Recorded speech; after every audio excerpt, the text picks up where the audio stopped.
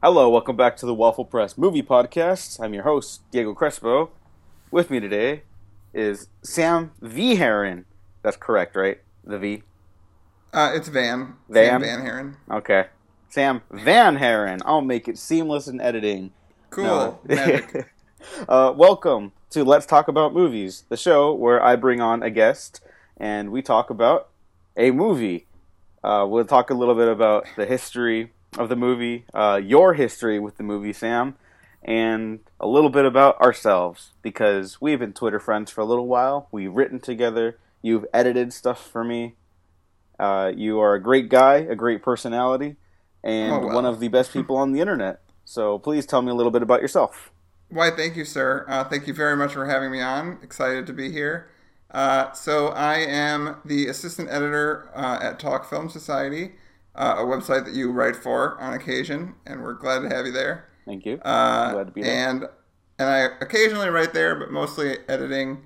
And the big thing I've been doing lately is hosting and creating the Keanu Believe It. It's a podcast over at Talk Film Society, part of our amazing network filled with great podcasts, where I follow the films of Keanu Reeves.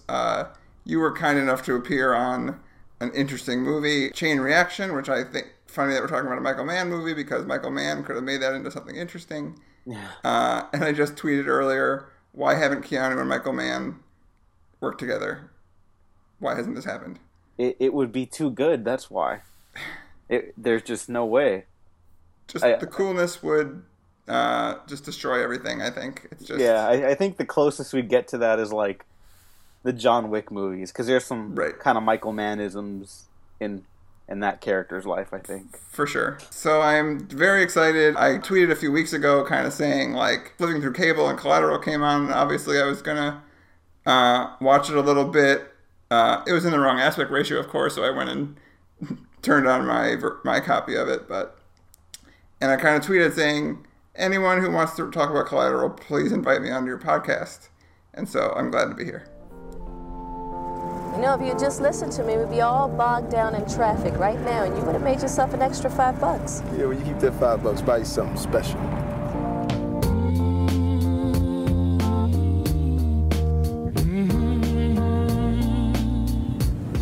Thanks, Max.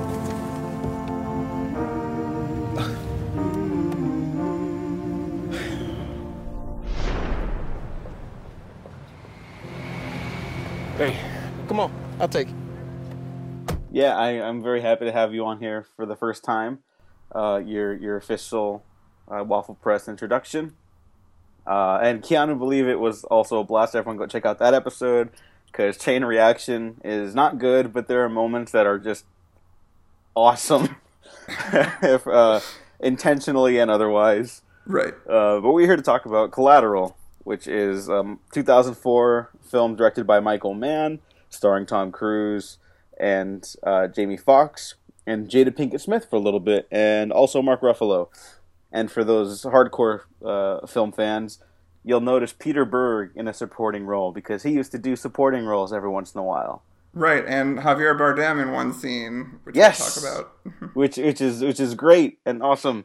And Peter Berg, of course, would later go on to do propaganda films starring Mark Wahlberg.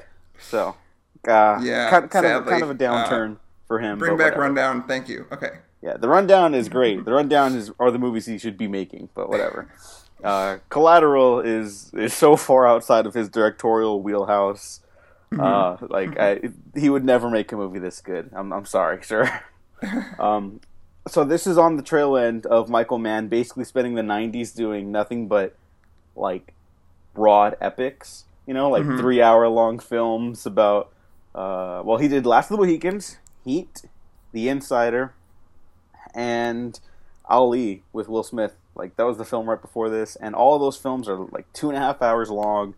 They're really broad canvases with lots of characters and places and people, and about very broad romantic themes of identity and their places in the world. Right. And Collateral, in a weird way, fits right into that, because all Michael Mann movies are basically about the same things, just in, like, with different approaches and style Right, And and different, different. Maybe they're doing different jobs. Like, it's obviously very different in terms of, a mountain man in Last of the Mohicans to thieves and cops in Heat. But yeah, it's always similar themes, just using different settings. But he's great at it. So, oh yeah, he's keep doing it. he's the best, man. He Yeah. I think he's like one of the great American filmmakers, Oh, for sure. honestly. And Collateral is an odd duck in his filmography, not because it's any less good. I think it's like a top 5 situation for him, maybe top 3. I don't know.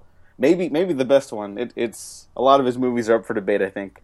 But Well, and it's one of the only, one of the few that he didn't write. So that is another reason why it's an odd duck. But yes, that's a good point. It was written by Stuart Beattie, who is a very odd screenwriter. He's written such things as he did an uncredited rewrite on Punisher Warzone, which is a great movie. And then the last thing I believe he did was I, Frankenstein. He wrote and directed that, which is just like I don't know if I've ever actually seen that entire movie, but yeah, I don't know if you're missing out, if I'm being honest. But it does have the greatest Spanish language poster in the history of cinema, because I in Spanish is just yo, so the title is Yo Frankenstein, right. and that's amazing.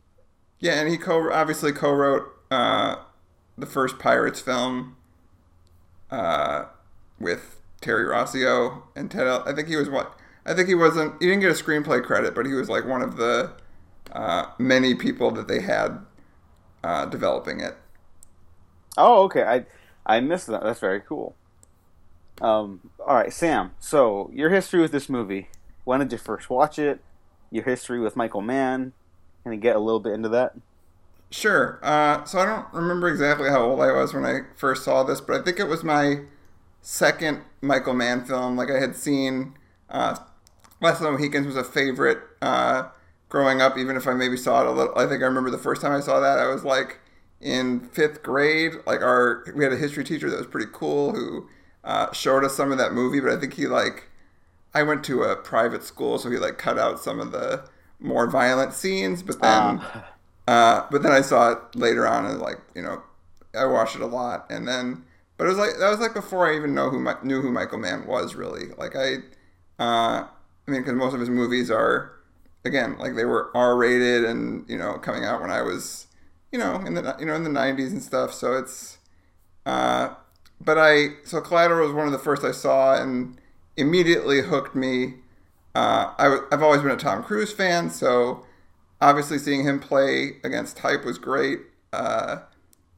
And yeah, I mean, I'm in love. I've fallen in love with Michael Mann over the last probably 10 years, since I started seriously actually studying film instead of just watching movies and actually paying attention to the process and, being interested in the craft of it. And he was one of the ones that I started really wanting to know more about. So I, watched Heat and Thief right next to each other for the first time and was properly, blown away by those. So he's become easily one of my favorite directors. We won't get into Black Hat. It's not, I don't dislike that movie. But I'm also not one of the people that's, a champion of it. But that's the only film of his that I can't 100% throw my weight behind. Okay. Well, we'll leave that to the side for now. But yeah, I think he's definitely one of the best. Manhunter was one of the last ones I saw, and holy shit, that movie. Yeah. I'm actually glad I saw that later, because I feel like I wouldn't have fully appreciated it if I hadn't been more read into Mann. Like, if I wasn't accustomed to his style, or just knowing why he's so great at what he does, or just being if I had seen that as a teenager, I don't think I would have appreciated it fully. And yeah, I think you bring up an interesting point in that there is almost kind of like an order of Michael Mann. Like, you don't need to, but I think a lot of people kind of get put off by some of his more abstract stuff. Mm-hmm. And like Black Hat, I would argue, is a pretty abstract film at times. Especially how it uses digital. Yeah, I mean, and I won't get too into it, but that's a movie that I appreciated more than I think I need to watch it again. I'll leave it at that. But like definitely doing some very interesting things, and like it's one of those movies that it was slightly underwhelming the first time I saw it, but that's just maybe because of wasn't what I was expecting, or it's just. But again, I got to give props to Michael Mann for swinging for it. So as he always does. Yeah, and that order of Michael Mann, like this is a piece I've been brewing like in my brain for like years now, and I just have no idea how to crack it. Like, what is the order of films you should watch to like ease into him? Because there's definitely stuff more accessible. Like I think Heat is like generally the one people are like, that's one of the greatest movies ever made. All the other ones, honestly, with a few exceptions, might kind of be up in the air, just given like how general audiences react to them outside of like film Twitter, you know. But like generally speaking, if you bring up Heat, like, oh yeah, the movie with Al Pacino and Robert De Niro, that one's great. But like everything else, like if I can't bring up Black Hat and like casual conversation, I could bring it up with you and like maybe 5 other people from Twitter. Yeah, I totally know what you mean. Yeah, I mean for the most part, and even like Miami Vice, I remember seeing that for the first time and not really getting it. Like, and then I again after I delved into his filmography, even after I saw The Keep for the first time. But like when I revisited Miami Vice, I'm like, yeah, I get it. It's a great one. Yeah, there's something about the way his movies are like textured. He's very interested in obviously people like doing their due jobs and diligence and like the worlds that they find themselves in. And so he's a director I'm really drawn to because of like how he builds like from the ground up, and like the worlds, obviously most of them take place in our reality, like all of them take place in our reality more or less, but they feel lived in, like they've existed before the camera started rolling, and they're going to exist long after the cameras end. And it's very rare to find movies like that. Not just like nowadays, but like in any time period, I think. You know, it's hard to manufacture that sort of fictional world. You know? Yeah, I mean, him, and it's funny that, like you said, he's like one of the best at getting into a world. Doesn't matter what the world is, whether it's cops, whether it's journalism like The Insider, and and all that stuff, and or it's gangsters and both Public Enemies to Heat to cops, and like I said, or hackers in Black Hat. Like, he's just great at getting you into that world. And it's funny that like Martin Scorsese is also a great one, is one of the all-time people at that. And it's funny that that he produced The Aviator, so he's all over the place in terms of so many of his movies are some of my all-time favorites. Like, it's amazing. A big thing with Michael Mann is obviously like that neon lit night. It almost is otherworldly, because like during the day it's kind of hard to capture like some sort of like reflection of the sky, like it's too open, so people are almost like lost during the day in his films, but at night that's like where they're home, that's where they do their best work. It almost adds like a tunnel vision for the film to follow through, so naturally Collateral takes place almost entirely at night. Well, think about it. I mean, the world becomes a lot more thematic, because the sky, instead of this my landscape that my characters are moving through, being something flat that got laid down on the planet Earth with the whole of the open sky, it's like you're in a room suddenly. There's a lid on everything. So then the city becomes less of a flat plane, and it becomes like a three-dimensional machine that you're moving through. And kind of like a rat inside of a three-dimensional machine. That was the metaphor about Thief, and that's why I shot as much at nighttime as I could, so that you felt that Frank was like this. He moved through the city as if the city was a three-dimensional construction, not a layer on a flat ground, and and it's much more atmospheric. It's moodier. And I can take the mood and shape it to be one thing or another thing.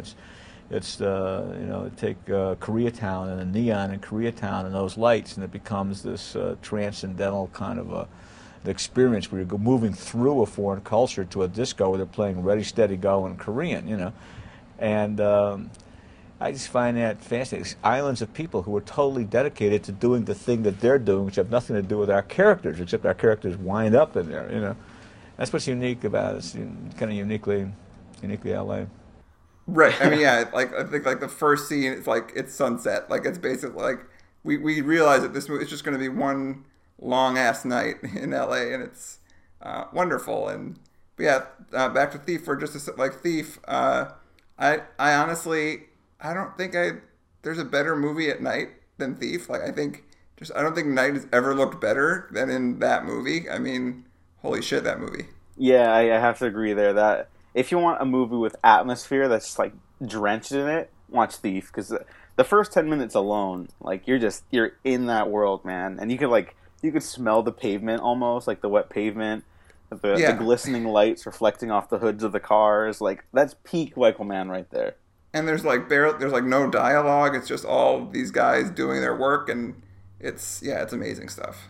Yeah, and Collateral opens up obviously with Tom Cruise coming out of an airport. And this is a fun note for both of the movies that take place in LA that Michael Mann directed, both Heat and Collateral. They open and close at way stations. Heat opens at the train, closes at the airport. Collateral opens at the airport and closes on the train. Just kind of interesting. Yeah, it's for sure. And I love that the noises of LAX over the studio logos is great. And I always forget that Jason Statham is in this movie. Oh, yeah, as the transporter. Yeah, for literally 30 seconds. Maybe playing the transporter. Is it the same character? There's no way to disprove that at this point. So I love that. And we get a glimpse of the worlds that both Tom Cruise is Vincent and Jamie Foxx is Max inhabit. Tom Cruise is at home in the hustle and bustle of society, just making his way through it. It's his comfort zone because he can just slip in and out. And then where Max is kind of has to shut it all out. And so the sounds almost get overwhelming at a certain point. And then he closes the cab door and it's just silent. We have the little bit of the soundtrack. It's so great. It tells us everything we need to know about how those characters perceive the world. We don't know exactly everything about these characters yet, and nor do we find out everything. We know as much as we need to. Yeah. Because again, this takes place over the course of 10 hours, which is not a lot of time, but whatever. It tells the story it needs to for a film like this. But yeah, I mean, and you pick up more details even just in their great performances in every time you watch it. I watched it twice in the last 2 days preparing for this, and I'm just picking up new things about the new depth of obviously these are two great actors, but just them coming together, you just learn, even if it's not a fact, even if it's more of just a motivation or just a mood of them, is just you get more and more the more you watch it. Yeah, and I guess I should also describe a little bit about the plot, because on this show I don't spend too much time going over the plot as much. We'll go into as much as we need to as well, but Collateral is about a cab driver who picks up a hitman for the longest night of both of their lives. And with a synopsis like that movie could go one of two ways. Right. It's either going to be a direct-to-DVD John Travolta type movie, or it's going to be a Michael Mann thriller. Which it almost was. I mean, it was almost when the writer pitched it, it was going to be an HBO movie, but HBO passed on it, which is good for us and good for everyone because HBO's made some good movies, but this is needed to be what it is, and so thank God that it didn't become just a blip that hey, remember that movie in the late 90s on HBO? Nope. Okay, let's go. Yeah, we got what we wanted. Yeah, and it's an incredible feat for a movie like this to be so well structured, to be because it doesn't feel like a minor blip on even Michael Mann's filmography. Along with Heat, Collateral I think is maybe the most popular film, in terms of general awareness. I mean, Miami Vice should have been, but I think that was a little too ahead of its time. Yeah, it was, and that was just lost, and I think people were just expecting because of that was around the time when they were turning a lot of 80s and 90s shows into movies. Like it was kind of people almost thought it was going to be like SWAT, like that kind of movie where it's like just and it was not at all what people were expecting. And also just I think it came out in the summer too, so it was like just kind of got lost in the shuffle, which is a shame. But definitely seek that out again if you haven't seen it or it's been a while. Yeah, the theatrical cut I think is the easier one to get people into it. Mm-hmm. The director's cut's kind of further reading from Miami Vice.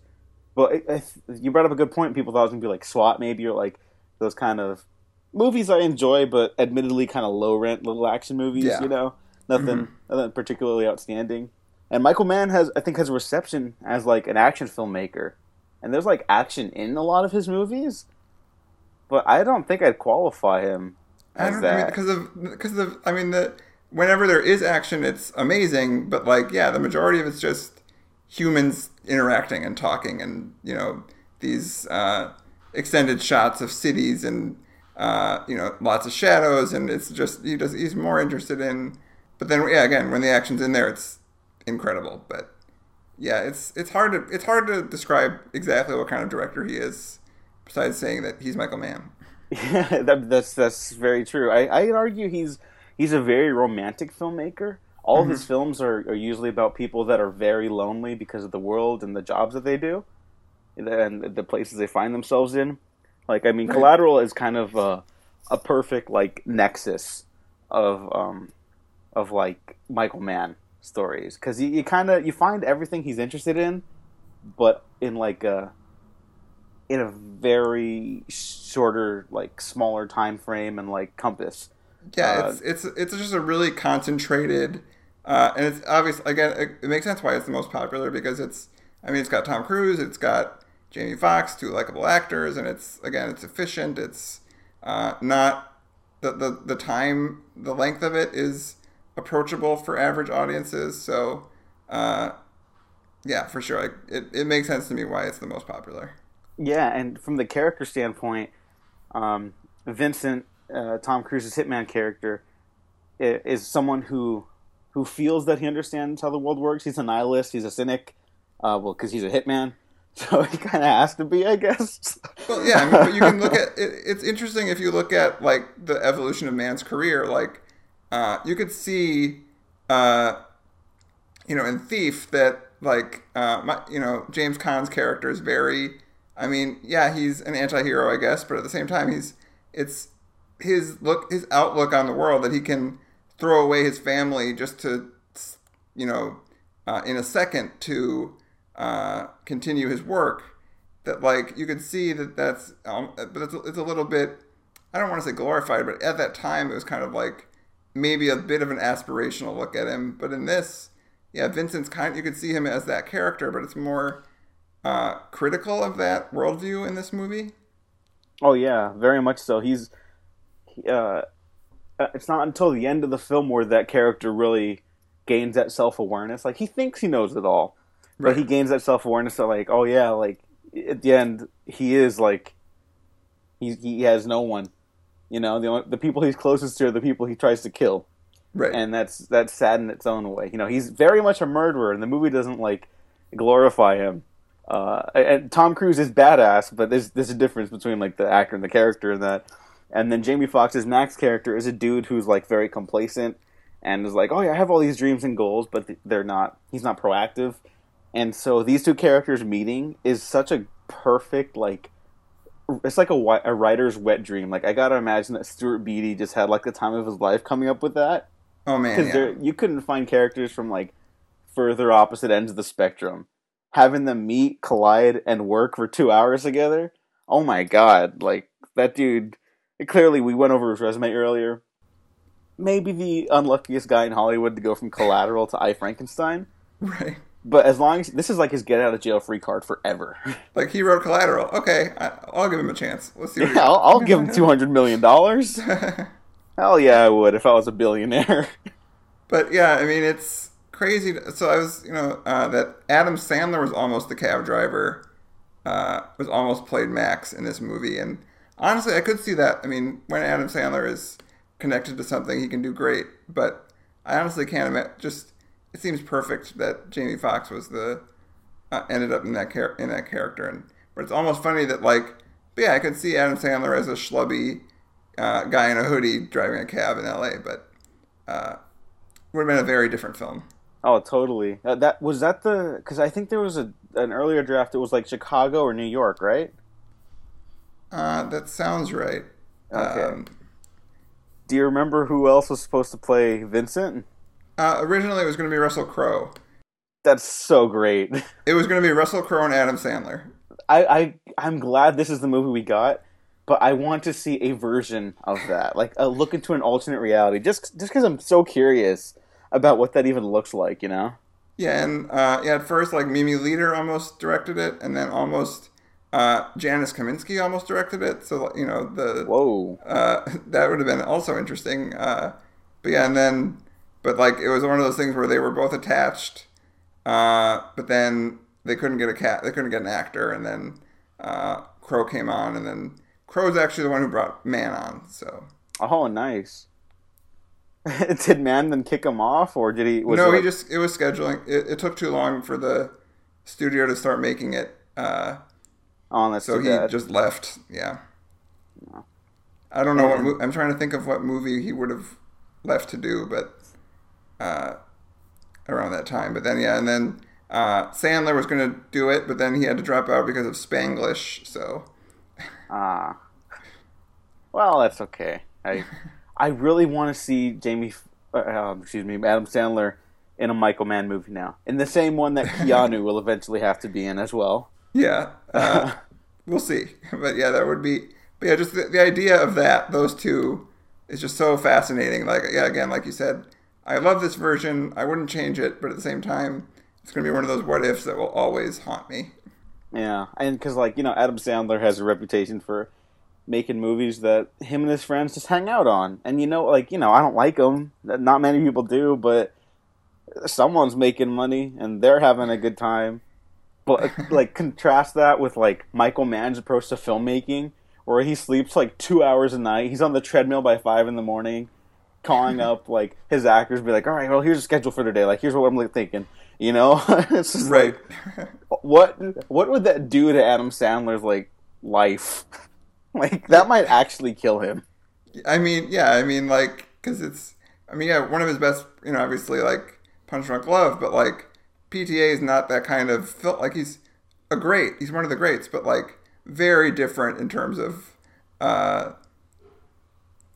process and everything. So, yeah, it would have been a very different world, I think, if Sandler had not passed on this, but... Yeah. Or maybe not. Maybe he still would be making these horrible movies with his friends. Well, I mean, not to spend too long on that, but like, remember Funny People? Everyone thought like, oh, he's got the self-awareness. Funny People was 10 years ago now, so I mean, maybe nothing would have changed, but who knows? But yes, back to the movie that we did get. Yeah, one of my favorite things about this era of Michael Mann is where he first starts veering into digital filmmaking. So the daytime sequence, for like the first 5 minutes of the film, were shot on film, on celluloid. I think maybe the opening shot of Tom Cruise with that heavy grain and noise might be digital, but it feels like it. But yeah, it's hard to really tell in these movies when he's using both film and digital. And then he was able to capture something that I think he fell in love with it, like on Ali, when he was doing the fight sequences and the early running of Ali and the early montage. Like he shot that like on those crummy little digital cameras, and he caught this texture that he was fascinated by, and like this immediacy. And a digital can capture something at night and around sunset that film cameras just can't. I'm sorry, Sean Baker, and so Michael Mann's basically been utilizing that as his toolbox for the last 2 decades now. And Collateral is like the grand experiment, like in play, like, and I believe they really had no idea, like going into this, how it would turn out. Like this could have been his biggest disaster since The Keep, right? Like his only other disaster besides The Keep, basically. And it came out beautifully. The images, honestly, it doesn't look very quote unquote cinematic in the traditional sense, but Collateral is not trying to be a movie about that cinematic wonder. You know, it looks the complete opposite of Heat, where Heat is like a through and through movie. Like, blow that thing up on like a 70 millimeter presentation, and you're in the fucking theater. Collateral is all about that direct immediacy, the tangible world that these characters find themselves in, and it's a grand experiment. And it's I actually don't have it on Blu-ray. I only have a DVD because I'm poor, but it still looks stunning in that quality. I also remember Michael Mann was a little unhappy with the presentation initially, but now digital projection has like caught up to the point where he's like, okay, now it's good to go. I wish it came out like that over a decade ago, but that's okay. But I would very much like to see a version of this that like that new 4K Heat, which is just holy shit. That has never looked. I mean, obviously, I can't say it's never looked better because I was 4 when it came out, but still, that movie is So I would very much like to see a 4K version of this. I don't know if we'll ever get it, but DreamWorks, please make it happen. Oh, please, because in 4K, like I think it was shot. The digital intermediary at that time was only capable of producing like 2K images. Yeah, and so I wonder how that would translate. Yeah, it would be interesting, but and so the one crazy thing is that one of the probably the most famous scene of this movie, or famous shot of this movie, of the coyotes, which again we'll probably talk about more as we go on, but only was an accident, like was not planned at all. Like they were filming the movie, and then the coyotes showed up, and they're like, because of these low light cameras that we're using, these digital cameras, we can actually get them without setting up the shot, and that's insane to me. Because of how much that works with the theme of the film. It's wild to me how the movie almost wouldn't. I don't know if it would work as well without that shot. Yeah, that's a great point. It's like if with that knowledge, like if you go back and like I guess if you really try to like look for stuff, you can kind of tell it's like a quick like grab and shoot kind of situation. But that also it goes with the scene just because it's a fleeting moment, you know? Like that's a perfect whirlwind of events to get into that like that act of the film, that final act of the film.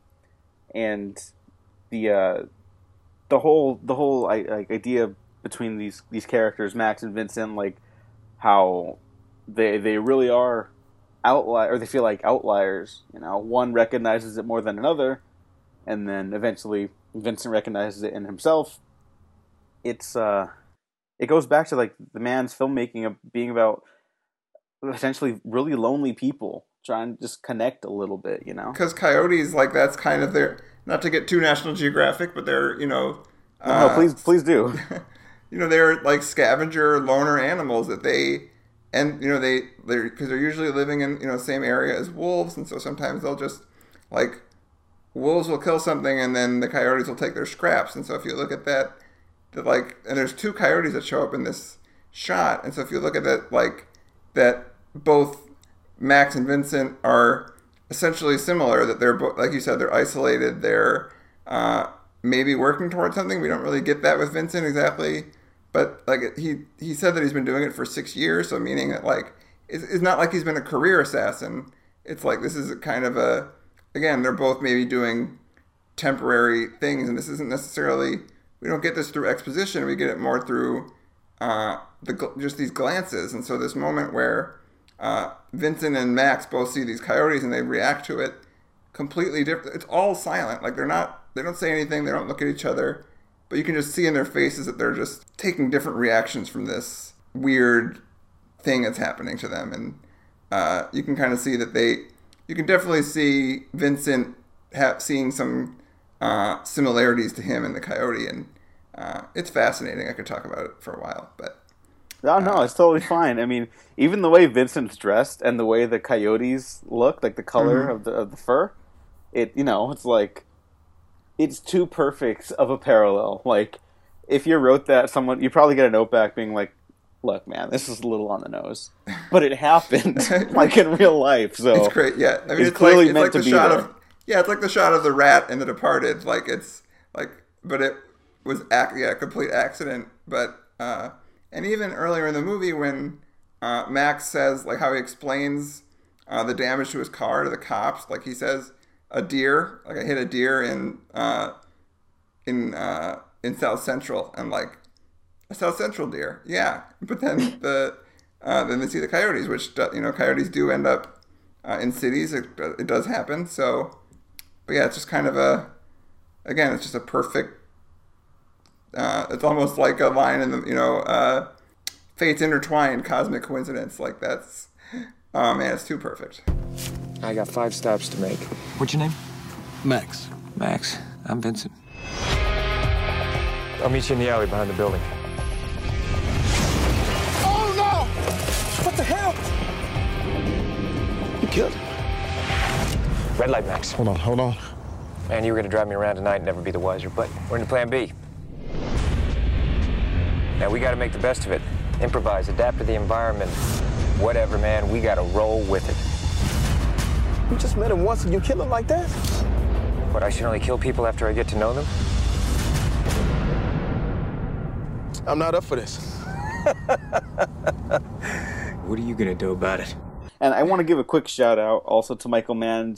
He educates himself so much in research for his films and productions, and even for a film that he didn't write. I think he did like one draft maybe towards the end or whatever, but I'm pretty sure he also had knowledge from like doing Heat and stuff. But he really understands the geography of LA and understands how people constantly try to avoid traffic, and people will memorize like routes and which routes to take, because that is exactly how we talk. Well, yeah, it's like that. It reminds me of that, the SNL sketch where they're always talking about get on the 105 and the one like. Yeah, great. And Slauson is huge. Slauson turns into another street, and it's still technically the same street. It is like a 20-mile street. If you don't believe me, just use Google. I may or may not live close to it. I can say that because even if there's a weirdo following me, you don't know where in Slauson I am, because it's so fucking huge. But even so, given where they are in the film, it's hilarious that the cops like may or may not buy that they hit a deer in South Central. But also, it's like LA anything could happen in LA. That's like the least weird thing I've heard about LA. So well, and even Annie and Max, Jada Pinkett Smith and Max have this conversation. Like, they make a bet of who knows the streets of LA better, and it's it's just one of those details that again just comes to Michael Mann quickly. Just knows how to set up those details, and it's great. Yeah. And I love how the LA skyline is consistently just like hovering over everything, because LA, big, sprawling. Vincent really nails it. Like, it's huge, but it's also kind of closeted at times, and then it feels smaller than maybe it is, and then you're like, oh no, it's LA is fucking gigantic. It's kind of hard to tell where the suburbs turn into the city and the city turns into the suburbs.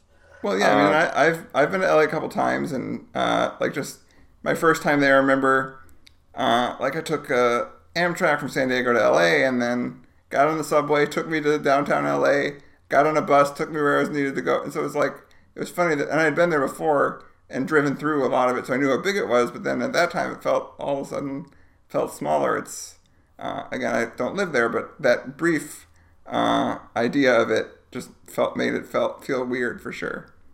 Yeah, and it's very good that they did this movie at night, because if they had to take the buses during the day, nothing would get done. The buses in LA are awful.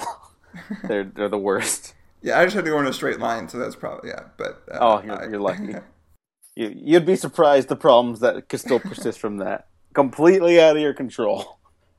But like you said, the way he shoots LA is just amazing. Like, I love how early in the film he shoots it romantically. Like, it's very, it's almost like making love to the city with his camera. Like, that's how good he's making it. Like, LA is amazing at night. Look how gorgeous this looks. And then later it starts to feel more as Max goes further into the chaos. It starts feeling more dangerous and mysterious. And it's really interesting how but then even later, in the film, it's beautiful again. So it's really fascinating.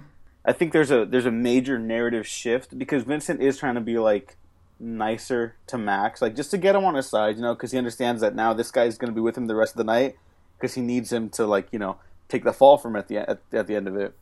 That right, which is something I picked up this time around, like just how casually they just in a quick one line between Ruffalo and Peter Berg that like basically Ruffalo's like, do you remember that time, that story where a cabbie killed 3 people and then killed himself? Like, so clearly Vincent's done this before.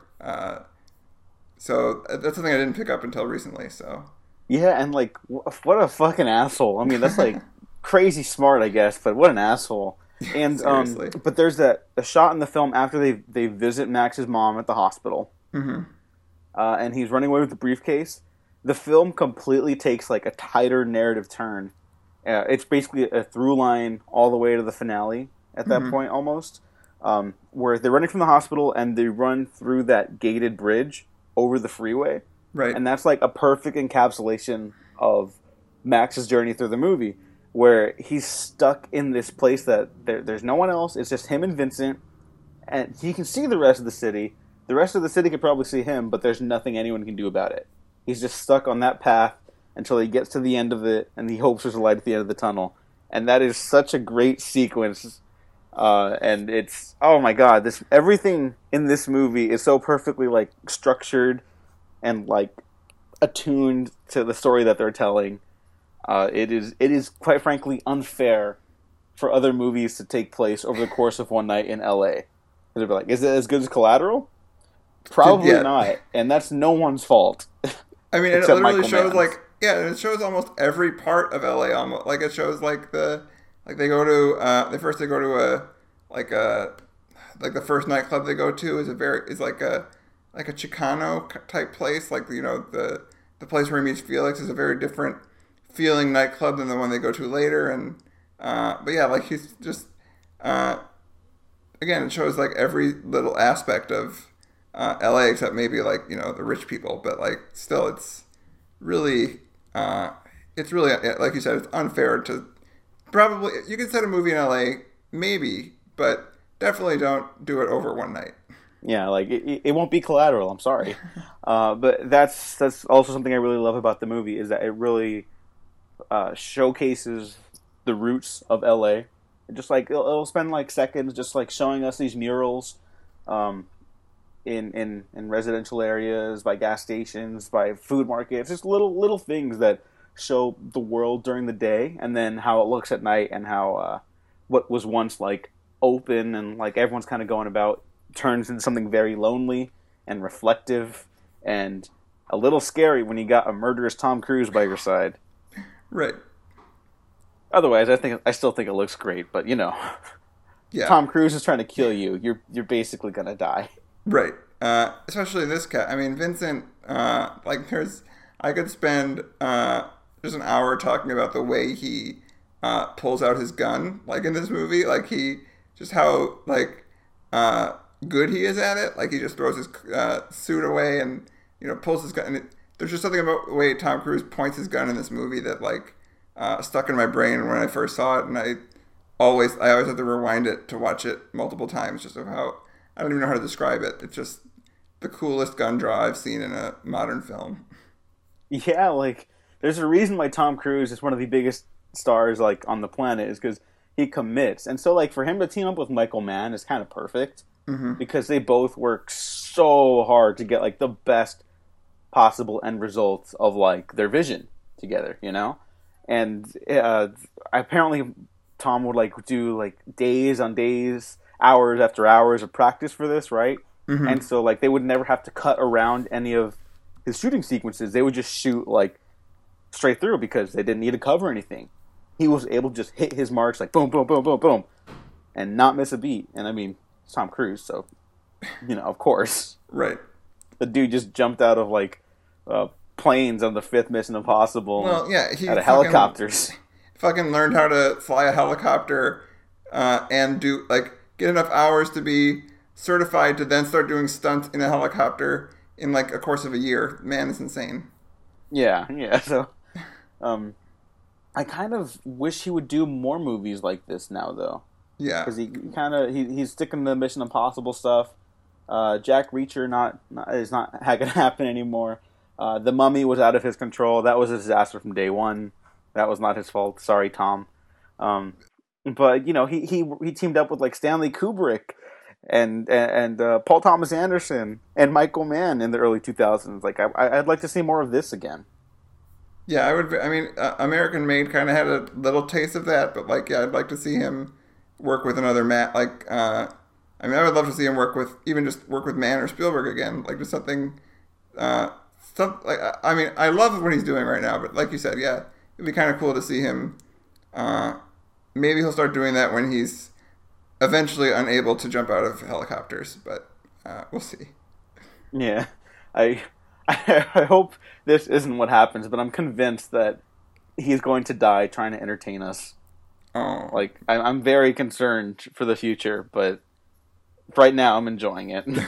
Just how interesting Vincent as a character is, like how, again, I mean, there's some great lines in this, obviously, like stuff he says about, being a nihilist and all this stuff, and being a survival of the fittest, but like some of the best stuff is just the looks he gives, the way he kills people, how he can be really charming in one moment and then he'll just be straight up the Terminator in the next, and it's or even just his clothes. Like I saw the great probably the great man academic of film Twitter, Priscilla Page, pointed out that he's dressed the same way as he wears the same suit that Macaulay wears in Heat, and so you could almost see like, yeah, he's literally wearing the same slate gray white shirt that Macaulay wears in one scene in Heat. So, is he saying something there? I have to feel like it's intentional, but I think he is. I think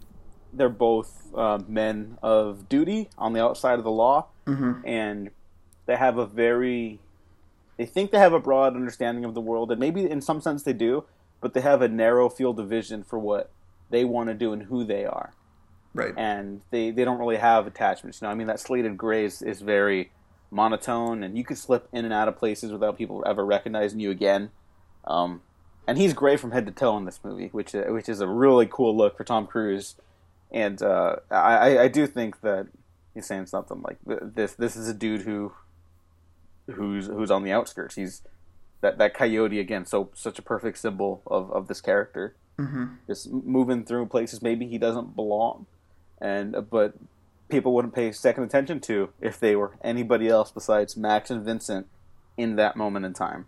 And then there's even moments where it feels like he's maybe like lost in this. Like he never says anything that makes you think that he doesn't believe this worldview and doesn't think that the world is nothing and that nothing matters. And but then there's moments where he looks at just like there's like in the nightclub scene, the nightclub shootout, right before the shootout happens, he just kind of looks at Max like maybe he doesn't want to do this, like maybe he hates himself a little bit, wants to get out of it, but it just doesn't know how. It's almost like he envies that Max, even though he's he envies the optimism that Max has, even if it's maybe naive in some way. It's still like he envies that. And it's nothing dialogue. It's all just the way Cruise inhabits that character and gives vulnerability in just a glance. It's amazing. Yeah, and it's such great development of these characters and how their conflict and their meeting pushes them into entirely different spectrums. So Max becomes more proactive by the end of the film, taking action, taking charge, and having to survive. He doesn't have a choice. It's either that or die. And then where Vincent is literally thrown off balance at one point, like in that final chase when they're running each other down in the finale, Max is obviously scared, but he's there to save Jada Pinkett Smith, and how he's moving through the building is through a man of action, no longer fear, or at least he's not showing it anymore, which is of course its own achievement. But Vincent is like, he's sloppier there. He's still the most deadly man on the planet, I'm sure, at this point in this universe. But like, yeah, but there's you a know, moment where he's he just- sliding around, he's Well, like- falling over chairs. Yeah, he trips over a chair, but then also like, yeah, up until this point he was very cool and collected no matter what was happening. But then now he's like both stumbling over things, but then also like he's like being angry in his actions. Like before, it was just like, no, I gotta kill this dude because he's in my way of my target. But now it's just like, no, I'm gonna jump on this train while it's speeding away and somehow open the door and like that. But like, he just, there's a break in him, and it's, man, Cruz playing a bad guy is just, it was, I bet people at the time were a little like, is that going to work? But then, of course it's going to work. Like, the dude is going to commit, and it's just, the swap in the sudden change in the character is impressive. And of course, the final moment as we wrap up here, just between these two characters, it's that classic Michael Mann thing. The other two people from opposite ends of a spectrum, the only ones that understand each other, but only at the end of the day, only one of them could walk away. And you know, Vincent has that parable early on in the story about how the guy who was on the MTA dies, and no one noticed for like 6 hours because no one in LA pays attention to one another. Mm-hmm. These two paid attention to each other all night, for better and for worse. And now Vincent's the one dying on the MTA, and Max is the only one that's going to notice for a little while.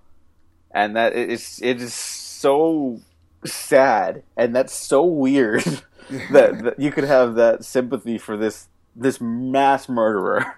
Just, psychopath who will shoot anyone that gets in his way. But then, it's like him dying, and it's just, again, the beautifully shot, like the blue sky and the silhouetted palm trees, and as he, the train goes off into the distance, that her heart is breaking for the sociopath murderer is something else. Yeah, it's beautiful. As we wrap up, I had this Twitter thread where I was trying to capture Michael Mann's use of blues in various movies, and so I think the through line for me on that is like his use of the blue palette is often found in like solace or resolution, but regardless, a sense of calm.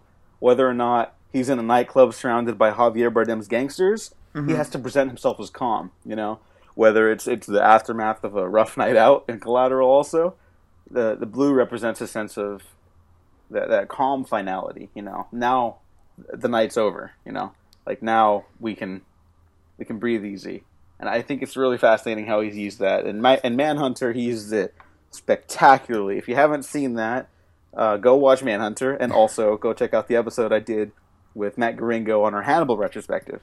But there's no better way to end a Michael Mann movie than that. No. With the color blue. And I can't think of a better way to end this podcast and your first appearance on The Lawful Press. So Sam Van Haren, thank you very much for joining me. Thank you for choosing Collateral. Thank you for letting me talk about Collateral for an hour. It's great. And we didn't even get to, again, I think we had a great conversation, but like, just if you haven't seen Collateral in a while, watch it, and then watch the nightclub shootout multiple times in a row, which I did this time. And it's just, man, I don't think anyone shoots controlled chaos at its finest in that scene. I think you could study that and always see something new and impressive. But again, thank you for having me. I love Michael Mann. I love Collateral. It was great to have a chat with one of my favorite people about it. So thank you, Diego. Thank you, Sam. Yeah, there's so much to talk about with Collateral that, we could go on for like another hour about the nightclub sequence alone. Controlled chaos is a perfect way of putting it. Thank you again. You are also one of my favorite people. Why don't you go ahead and let the other people know where they could follow you, though? You can follow me on Twitter at SamShotFirst. It's a Star Wars reference. I was 16 when I made it, but I'm still cool with it. But it's SamShotFirst, and then also follow Talk Film Soch on Twitter as well. You'll be able to find that in my and Keanu Believe It on Twitter. So that's where you can find my stuff and all the wonderful stuff that that I'm connected to and proud to be a part of. So, cool. And you can follow me at DEWGO Waffles on Twitter like and subscribe to the Waffle Press on YouTube, SoundCloud, iTunes. Check out the Patreon. We're updating that,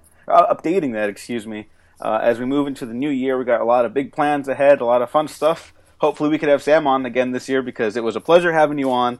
And I don't know how we're going to top this next conversation outside of Collateral, but I'm sure we'll figure something out. Again, thank you for joining me. And thanks to all of you for listening. Thanks for watching. If you didn't like this, like, subscribe anyways, because you might find something you do like. So we have been professionally unprofessional. What's going with my work? Gotta roll with it. Adapt. Get your hands in the air! That's funny, coming from you.